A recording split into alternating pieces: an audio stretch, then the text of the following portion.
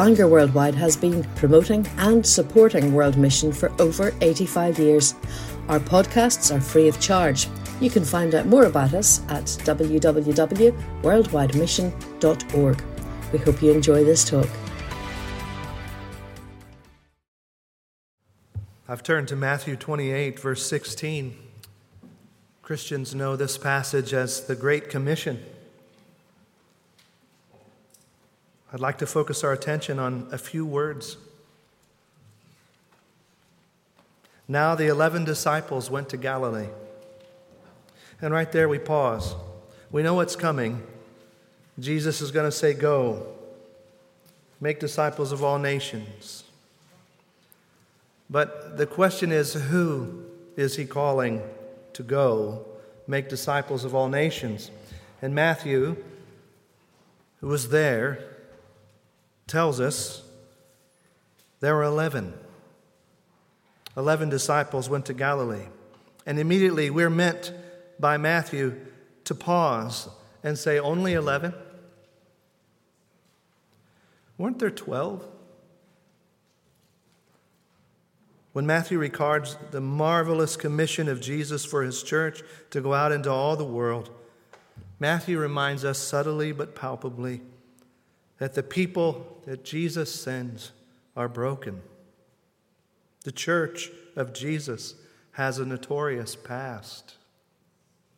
Once there were 12 of Jesus' original students, but Judas. And now there are 11. Judas was one of Jesus' original students. He was one of the 12, hearkening back in symbolic remembrance of the 12 tribes of Israel. Judas saw the miracles of Jesus. Thousands fed with bread and fish, dead Lazarus rising again, the blind seeing, the lame walking. Judas heard Jesus confound sinners by his love and Bible teachers by his wisdom. Judas saw Jesus demonstrate the gospel to Samaritans, the poor, the wealthy, the sick, the aged, to children, even to a Roman soldier. Judas ate with Jesus at the table of tax collectors and sinners. Judas was one of the original 72 sent out on the first mission from Jesus. Judas ate and slept, laughed and cried with Peter, James, John, Mary, Jesus' mother, and others. Judas professed faith in Jesus. He held a position of leadership in Jesus' name. He performed fruitful acts of ministry in Jesus' name. But Judas loved money.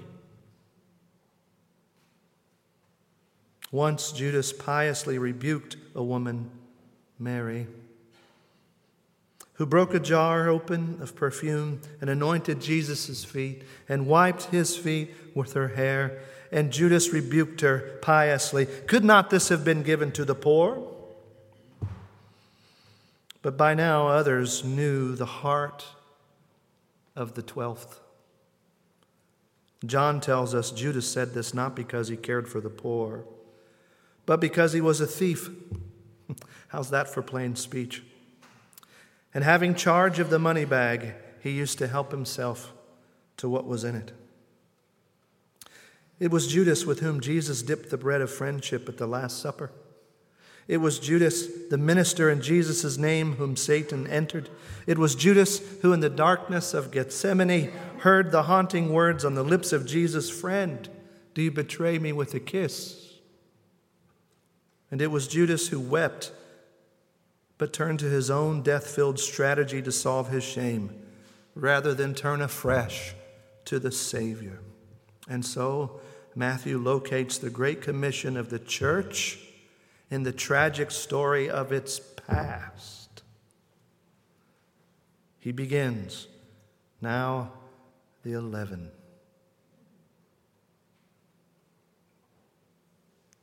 Some will object when you begin to tell them of Jesus. When we feel compelled, they will say, "Who are you to tell us anything?" They will say, "Look at the Jesus people. Look at your leaders. Look at your church institutions. Look at leaders full of greed. lovers of money, leveraging Jesus for their own gain, doing devilish mischief, able to misuse the intimacy of a kiss to perpetrate harm. Who are you to tell us anything? And someone you know perhaps objects to the Christianity you hold dear because of this very objection, the hypocrisy of Jesus' people. And if someone says it to us, we must first humble ourselves and say, yes, there were 12. You are right. Now there are only 11. It is true what you say about us.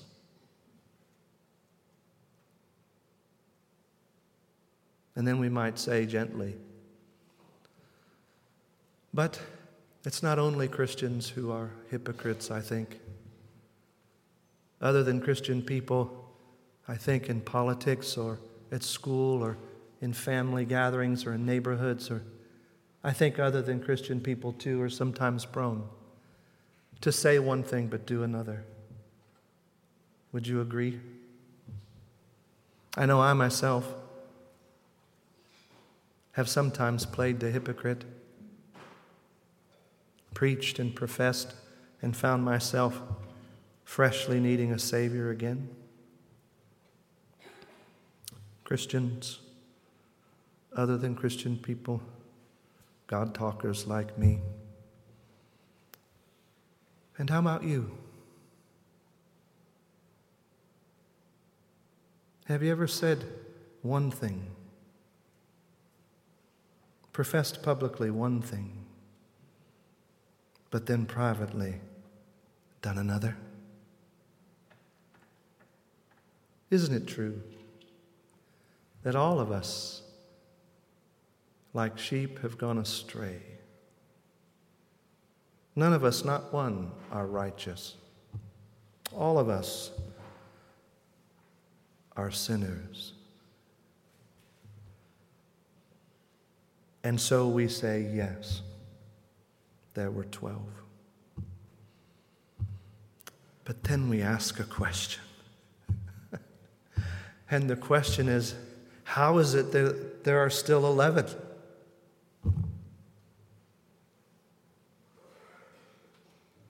How are there any followers of Jesus remaining who can go into all the world and make disciples? Think of the 11. James and John wanted to call down fire from heaven and kill people in the name of God. They were tempted to zealotry. Peter, too, was tempted to zealotry and cut off the ear of a servant with his sword. Peter cussed, blasphemed, denied Jesus, and the rooster crowed. None of them believed Mary Magdalene when she told them she saw Jesus alive. Thomas doubted all the more. Every last one fled, leaving Jesus alone with his captors. They closed themselves behind locked doors, hiding for fear. Yes, there were 12. How is it there are 11?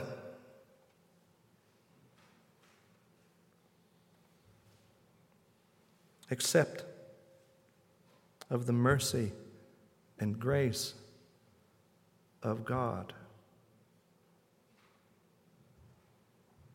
We embody the thing we bring to the nations.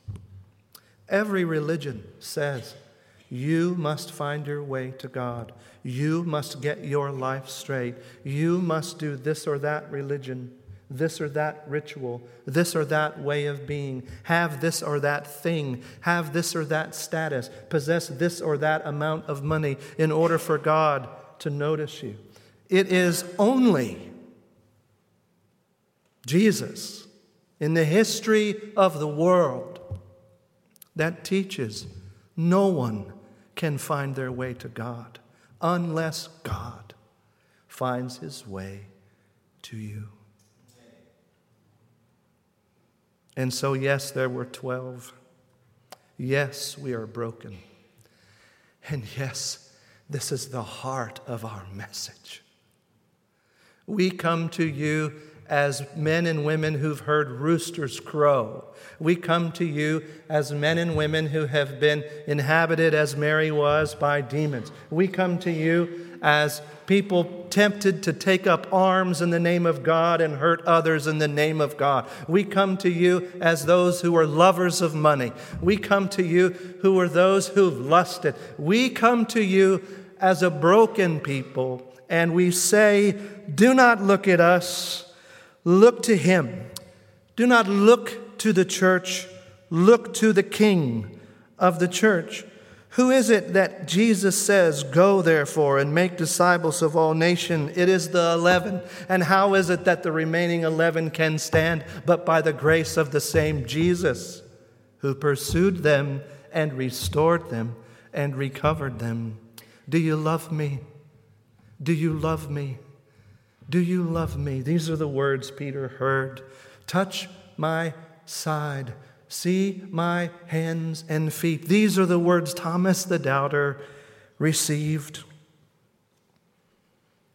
This little band, the church, goes out into all the world, not because they are righteous, but because He is righteous. They go out into all the world, not because they have it all put together, but because He has put them all back together. They go out into all the world, not because they are clean and without shame, but because He is clean and without shame, and He has washed them and clothed them and given them new life.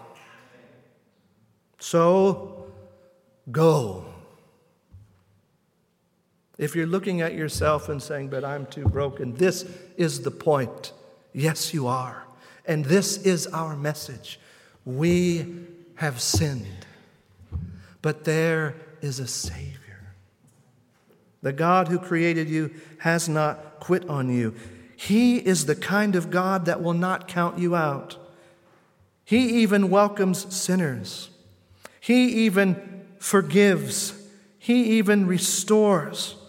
With Him, your worst moments never have to have the last word in your life. This is the God the church proclaims. And so we go out into all the world with our own testimony.